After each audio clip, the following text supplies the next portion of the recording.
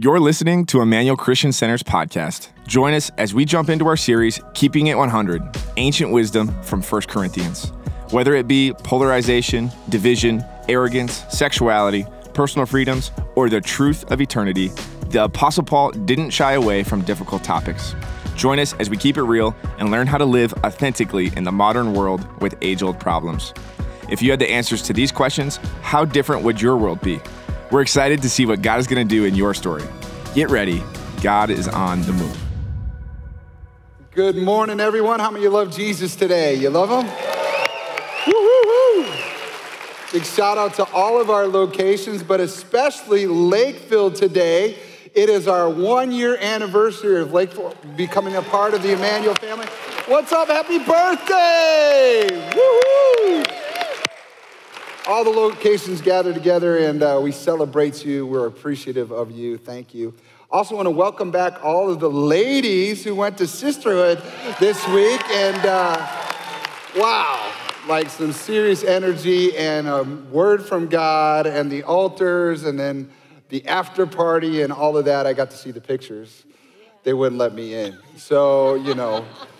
But welcome back if you came on Friday and you chose to return on Sunday. Thank you for choosing to join us this morning. We're glad that you're here. And we're jumping into this message. We're in a series called Keeping It 100. And in Keeping It 100, there's this idea out of the letter to the 1 Corinthians or the book of 1 Corinthians that Paul wrote to the Corinthian church that we could listen to it the way the New Testament believers listen to it. And so actually today I have on the platform with me just some people, parts of our team Emmanuel, part of Emmanuel family, and Jessica and Clarence. And you know, I was going to say, you know how to sing really good, bro. And sometimes I wish I could sing just like you. And then we have Morier and Lucas, and I would say I'd like to sing like the ladies, but not so much. But you guys are amazing too. And then Lucas, you do a lot of behind the scenes stuff, so thank you for being a part. They're just gonna sit up here with me while we're reading through the letter, just like in 1 Corinthians it was when it was house to house churches, and a letter was written, and we're gonna read through it just as we have in the previous weeks. So if you wanna read any of or hear the previous messages, you can go back on our Emmanuel MN app or on our website, and you can catch up with us. We're on part number 4 today, and the title of the message is Assembled to Love. Assembled to Love. Now, to get us going here, I have on here a bunch of parts, body parts. I've got a hand. I've got, what else do we got here? We got a hat, it looks like. We've got a tongue, and I think these are feet.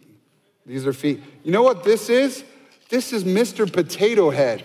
Okay, now I don't know if any of you have ever seen Mr. Potato Head, but Mr. Potato Head, there's just a bunch of parts. And for the purpose of today's message, we're looking at 1 Corinthians. This is much like the body parts that Paul is going to talk about. We're going to read in a few moments. And separated from each other, they're just a bunch of parts on the table, but they need to be assembled. They need to be brought together, and that's when they become a whole, a Mr. Potato Head, if you will. So, Lucas, you're going to help me out with this. I've got some help, a professional. He knows how to put this thing together. Now, don't go too fast. Last service, he did it in like 30 seconds. I mean, it was crazy.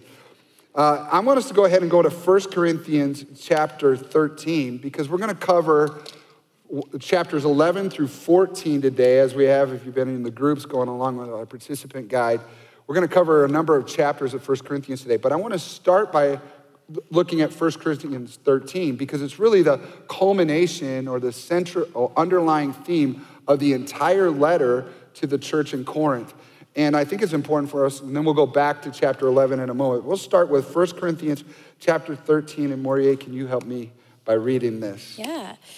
If I could speak all the languages of earth and of angels, but didn't love others, I would only be a noisy gong or a clanging cymbal. If I had the gift of prophecy, and if I understood all of God's secret plans and possessed all knowledge, and if I had such faith that I could move mountains, but didn't love others, I would be nothing. If I gave everything I have to the poor and even sacrificed my body, I could boast about it. But if I didn't love others, I would have gained nothing. Love is patient and kind. Love is not jealous or boastful or proud or rude. It does not demand its own way. It is not irritable, and it keeps no record of being wrong.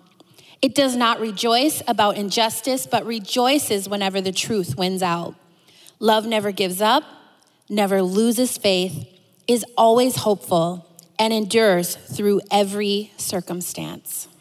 Wow. How many have heard that passage before, maybe at a wedding or in other places? I want you to remember the context that Paul is sending this to the church. And he's saying that out of everything the church does, what matters the most is love. Nothing else matters, nothing at all. And the church there had become proud of their gifts, even their spiritual gifts, what they could do. And they were oblivious to who the gifts were for, because the gifts weren't for the one that received the gift. The gift was to be used by the Spirit to reach the people around you. And so Paul begins to say, hey, listen, all the religious status symbols or what it means to be a great Christian, spiritual knowledge and faith to move mountains and giving everything to the poor, sacrificing your body, all of that is a waste without love. See, love is a really, really big deal. And no, not every definition of love is the same. Not all love. It's not love is love. There's a God's love that we're looking at. Come on, somebody.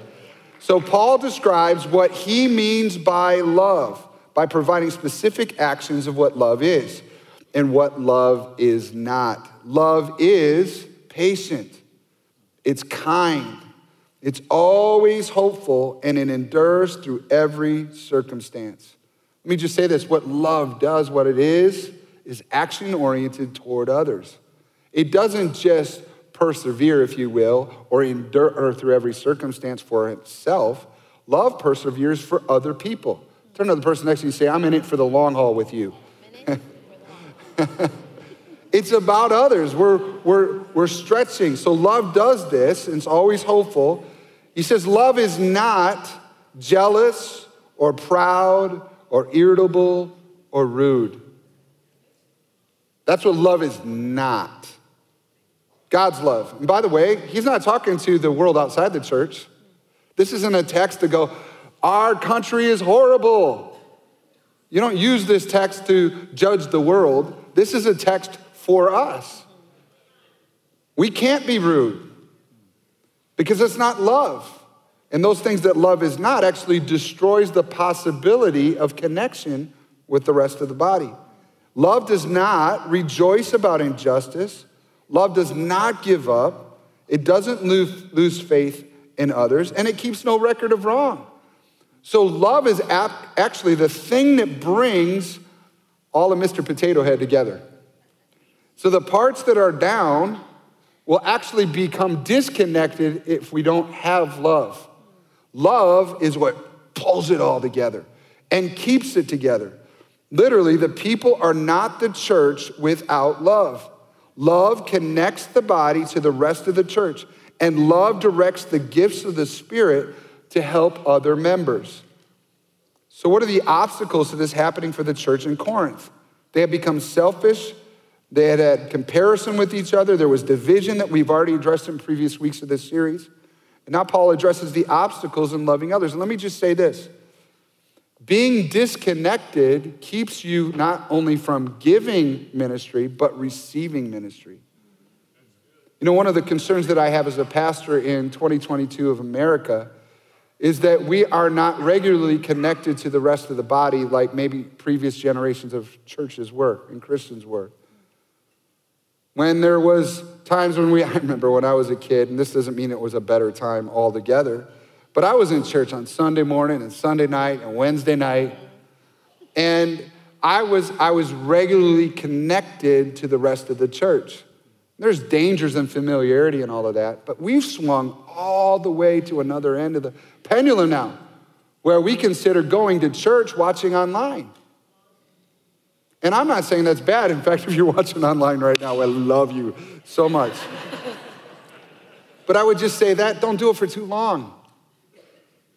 You need to be connected to the rest of the body, or you're a disconnected ear. You're not connected, and you aren't receiving the love from the rest of the body.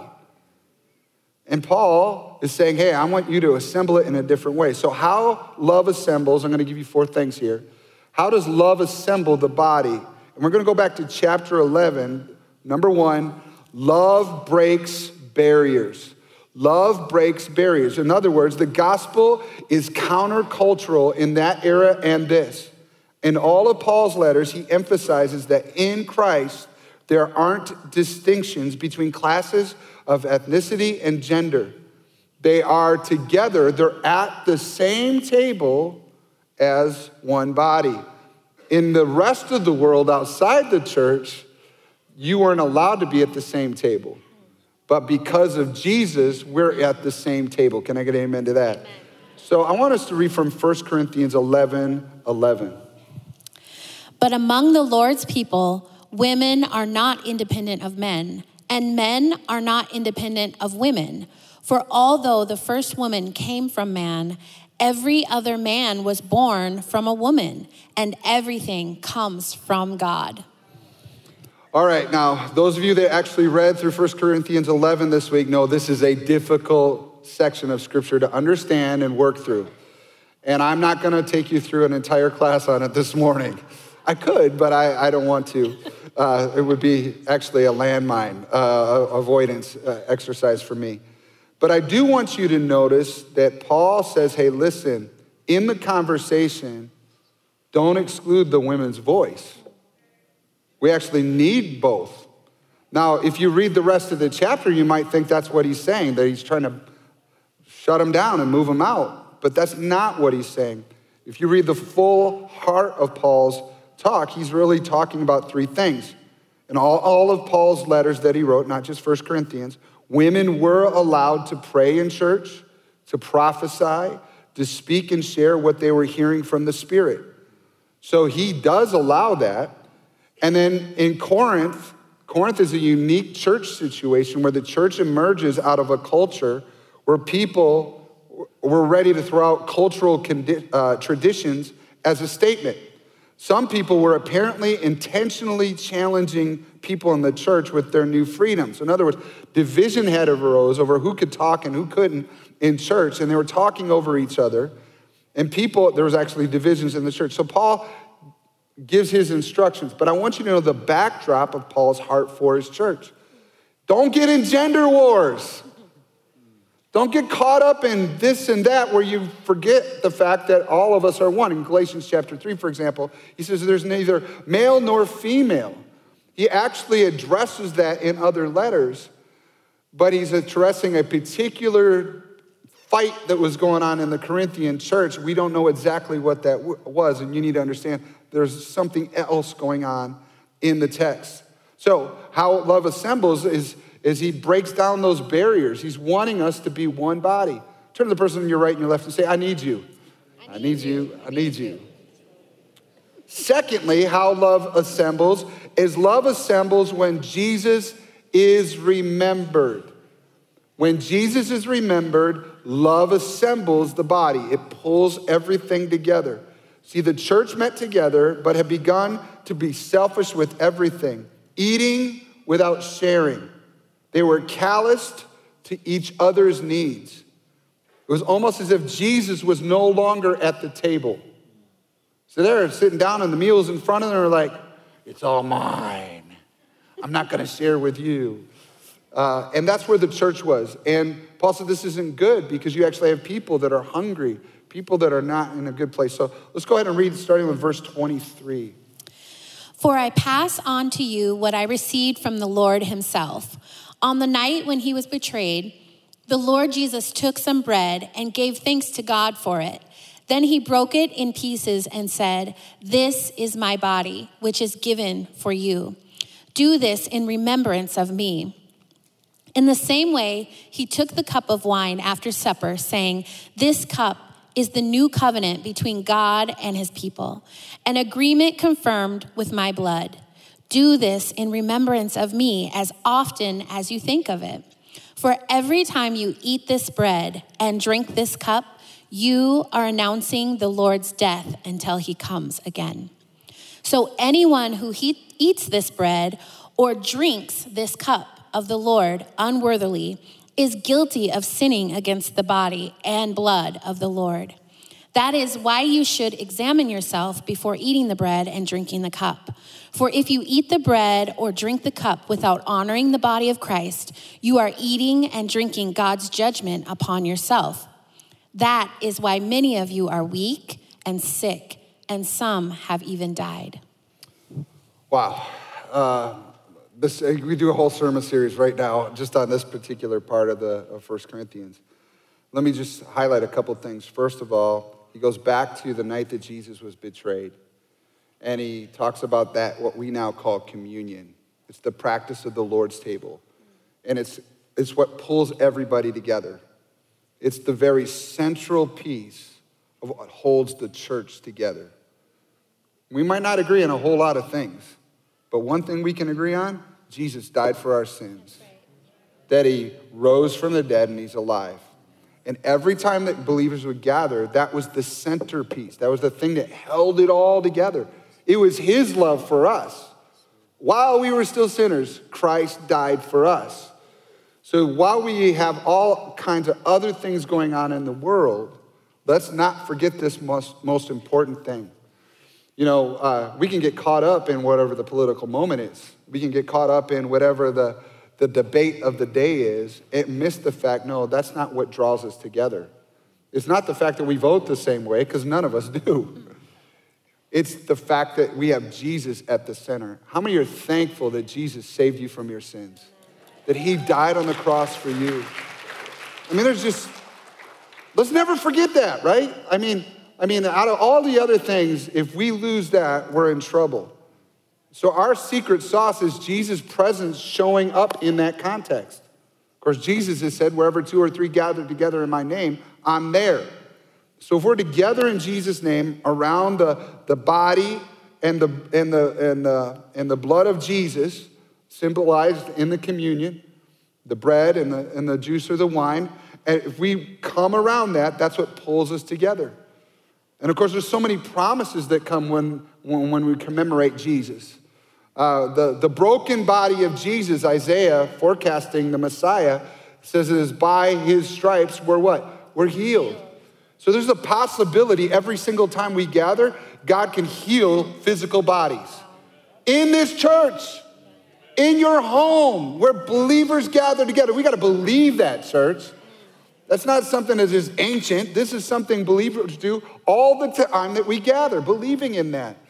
And then on top of that, the wine or the juice that we use, that is commemorating his blood. His blood washes away all of our sins. It's atoned for by the work of Jesus. We're not saved by our works. We're saved by the grace of Jesus. And so we commemorate that again, that it evens the playing field, that there's nobody better than anybody else in the church. And it's the blood of Jesus that holds us all together. And by the way, when you're facing demonic onslaughts outside the church, when you're battling things in your mind or in your relationships, you need the blood of Jesus. What can wash away my sin? Nothing but the blood of Jesus. What can make me whole again? Nothing but the blood of Jesus. That's it, right? I mean, we got to remember that. It's what pulls us all together. And then each time we do that, Paul says, we're also announcing not only did Jesus come, but he's coming back. That as a church, we got to remember, hey, this is not the eternal world. This is not, heaven is not Minnesota. Amen. Come on, somebody. Jesus is coming back for his bride. That's what we live for. Don't get caught up in temporary pleasure and miss the fact that we're looking for his soon return. That's what should get you all excited. But the problem was the church had become casual with these things. They no longer paused to remember the depth and the breadth of Jesus' forgiveness and his grace. They went right through worship and didn't pause and remember, I'm saved by grace. They gathered together, they went through their routine, their ritual, they threw money in the offering plate, and they left. And Paul says this isn't good. It's not only not good for the body as far as us coming together, it's also not good for individual parts of the body, because some people in the church were actually getting physically sick because they're abusing this. Now, we don't talk about this in the church much. I don't think that God causes people to be sick, but there are things that we do to our body that make us sick. How many know you put enough foreign substances in your body, it's going to affect you? So you misuse what you're doing, there's a supernatural and a physical impact. And so he says, you got to examine yourselves, look inwardly, pause, examine yourself before communion, wait for each other, see yourself as connected to each other. How love assembles, number 3. Love assembles all the individual parts of the body. Let's go ahead and go into the next verse there, Marie, verse 14. Yes, the body has many different parts, not just one part. If the foot says, I am not a part of the body because I am not a hand, that does not make it any less a part of the body. And if the ear says, I am not a part of the body because I am not an eye, would that make it any less part of the body? If the whole body were an eye, how would you hear? Or if your whole body were an ear, how would you smell anything? But our bodies have many parts, and God has put each part just where he wants it. How strange a body would be if it had only one part. Yes, there are many parts, but only one body. The eye can never say to the hand, I don't need you. The head can't say to the feet, I don't need you. In fact, some parts of the body that seem weakest and least important are actually the most necessary. And the parts we regard as less honorable or those we clothe with the greatest care. So we carefully protect those parts that should not be seen, while the more honorable parts do not require this special care. So God has put the body together such that extra honor and care are given to those parts that have less dignity. This makes for harmony among the members, so that all the members care for each other. If one part suffers, all the parts suffer with it. And if one part is honored, all the parts are glad. All of you together are Christ's body, and each of you is a part of it. Woo! Let the church say amen to that, right? This is the body. Now, obviously it's for a crude illustration today.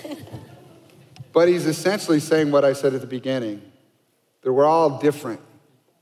We all have a different contribution, a different gift set, but we're all part of one body. And we can't say to somebody we don't like or we're irritated by, I don't need you. In fact, even the undesirable, the parts that nobody wants to be around, they're meant to be a part of the body. Extra grace required people. Come on, somebody. People that just run you the wrong way. We need each other. It's the whole body. And the Spirit anoints us with gifts that are different from each other. I would dare say that at this table, all 5 of us have different gifts.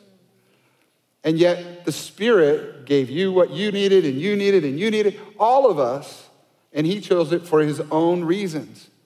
And we can't wish we were something else. We need to embrace who God has called us to be, all right?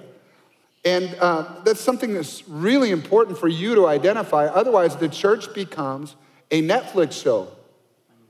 That you just observe a TED Talk from the preacher on Sunday morning, and then you go about your business and not recognize the fact that you're actually a part of this whole thing. And I'm only one part. I might be the most visible part.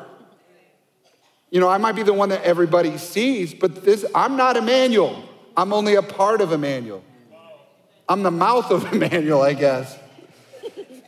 But you are a part. Turn to the person next to you and say, you are a part of this church. So this is why we spend a lot of time, actually, it's important for you to think about where you fit. So like, we want everybody in Emmanuel to go through Growth Track. And the reason we want everybody to go through, even those that have been in the church for 20 years, We want you to go through because we want you to discover where you fit.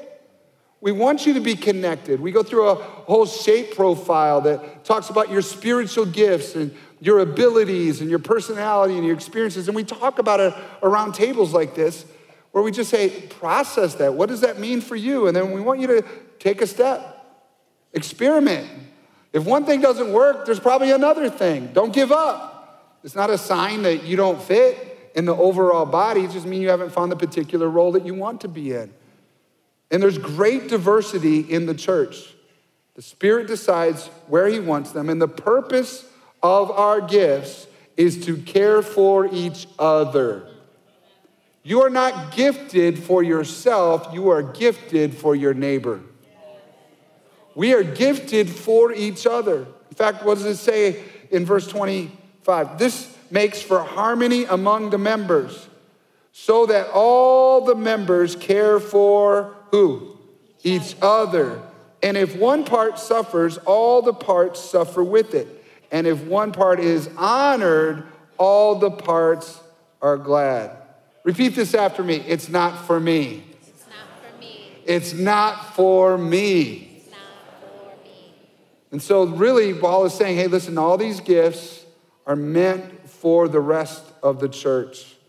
Chapter 13, we've already covered. We've gone through now chapter 11, chapter 12. Chapter 13, I started off with on the love chapter, we like to call it.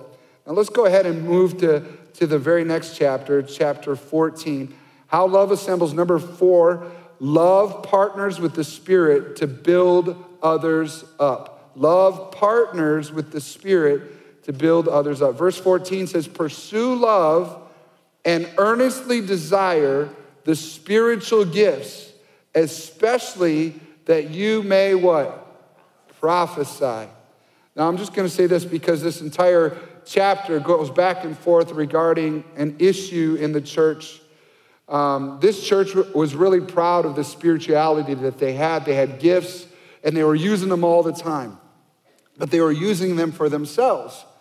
And speaking in tongues is one of the gifts, or the charismata, the graces of the church. And they were utilizing it all the time, and they were pretty proud of it. In fact, they were talking over the top of each other, but nobody understood anything.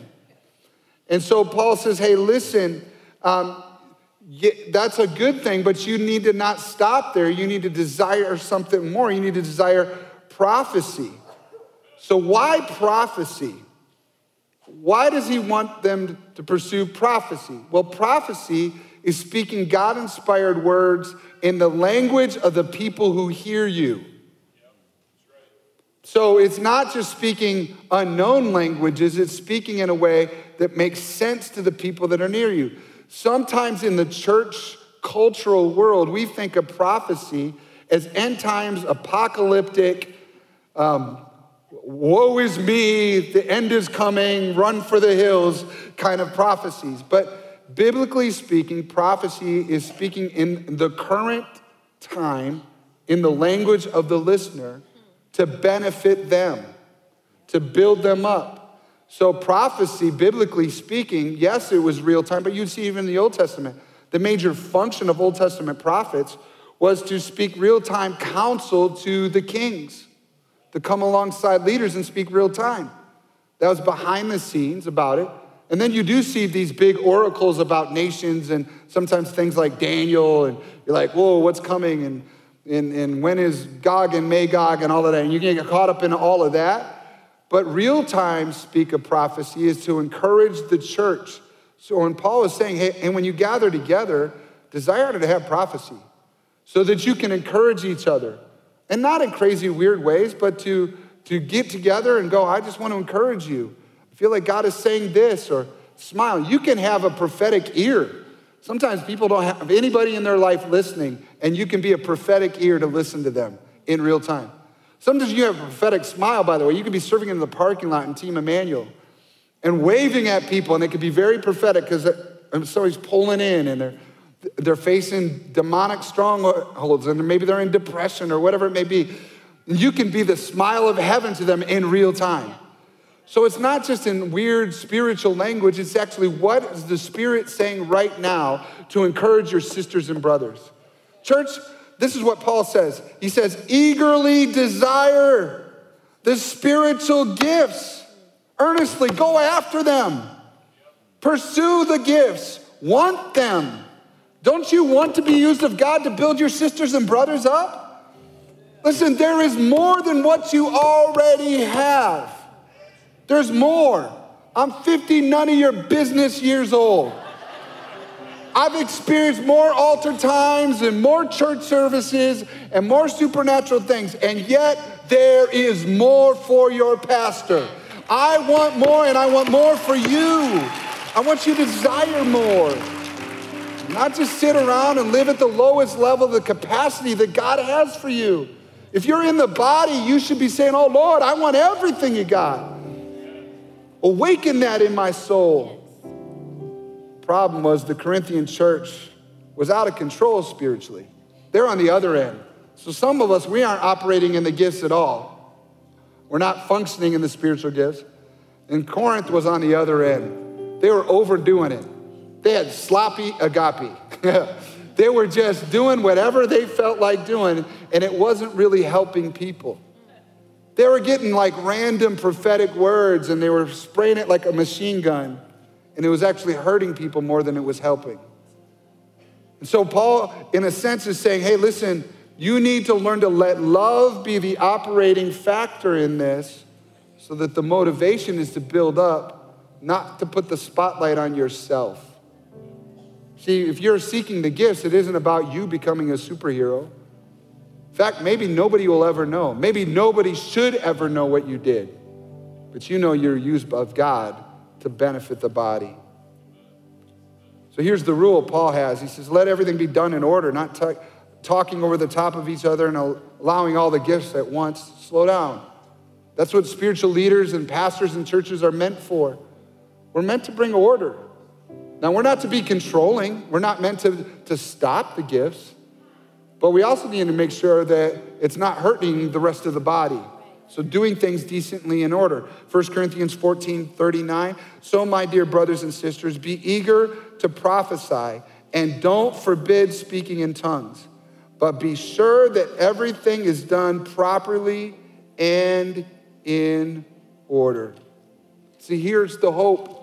The hope is if we follow the Bible, if we follow God's way, we partner with the Spirit, the body will be built up. Love will flow in the church, that Jesus will be here, and wherever Jesus is, anything can happen. So anytime that we gather as a church, it could be Sunday morning, it could be Wednesday night, it could be in a connect group, it could be in the hallway, it could be anywhere that we gather. Our desire has to be, Lord, would you show up here?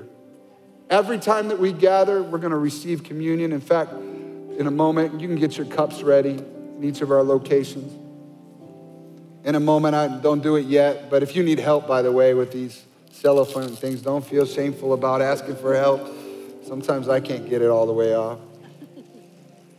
But the promise was when believers would gather together that Jesus would show up and the power of God would be there, and that would be the distinctive factor of the church in the world. That we love each other, and the gifts are meant to build each other up. Before we go into communion, though, I want to just say something.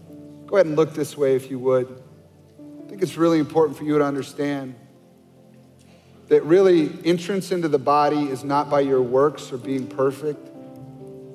Being connected to the body is only by the work of Jesus.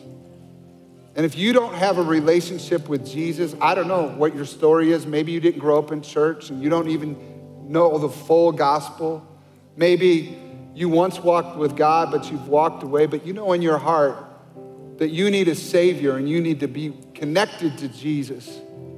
And the pathway to do that is to bow your heart before him, to surrender to Jesus, to recognize Jesus is the Lord and you're not. And you surrender to him every part of who you are. Your sin, the things you feel good about, everything. And you say, I can't do this on my own. And you surrender to Christ. That's the pathway in. And there's a beautiful thing that takes place. He makes us new creations. We're born again, as John chapter 3 says. There's something new that begins. And it's not birthed by us. It's birthed by God. And so you can pause right now before we receive communion, because if perhaps you've been listening and you're not a part of the body because you have not given your life to Christ, I want to give you that opportunity right now. If you need to give your life to Jesus, you can do that in church right now. You can do that while you're joining us online right now. And I just want you to do this all across all of our locations. Just close your eyes right where you're at. And if you're with us today and you need to give your life to Jesus, or you need to come back to him, can you just put your hand up and say, that's me, Pastor Nate? Just do it. Doesn't matter what anybody around you thinks. Our eyes are closed anyways. But you know you need to. Yes, yes, yes, yes, yes, yes, yes, yes, yes. Several hands, each location. Maybe you've raised your hand online in the chat. But you're listening right now, you can join the kingdom by surrendering your life to Christ. And I'll help you by giving you a prayer to pray. So if that's you, just pray this prayer out loud after me and repeat it, but mean it from your heart, because I believe that God is listening to you. In church, you can join in right as well. Just say this, say, Jesus, thank you for loving me so much that you came to the earth. You died on the cross for my sin. And then you rose from the dead. And I know that you're alive. Today, I surrender. I give up. I ask you to forgive me of my sin and make me new. I'm yours for the rest of my life. In Jesus' name, amen. Amen, amen, amen. Praise the Lord. People give their lives to Jesus. Amen. So if you prayed that prayer, you can jump right in with us in communion today. And go ahead and grab your cups. Taking the bread that night, as we've already read, Jesus took the bread and he said, this is my body broken for you. The brokenness of Jesus puts the broken things in our lives back together again. He remembers us. Even if you're disconnected, like Mr. Potato Head on a table, he can put us back together again. It's the Spirit of God, the love of God that does that. If you have a broken relationship or you have a sickness in your body, we're going to believe today that God is going to heal broken things. And if you are trusting in Jesus for that in any of our locations, would you just stand up right where you're at? Just say, I'm trusting Jesus for healing in my body. If you can, stand. Some of people aren't able to stand. That's okay. We can trust and believe with you. Or you have a broken relationship, a family member, a close friend. You want to see a miracle take place. Lord, we just lift to you who we are, and we look to you in faith and ask in Jesus' name that you would heal sick bodies, command wholeness out of brokenness. Lord, anything that's not of you, we pray, God, that you would speak a better word over relationships and over bodies.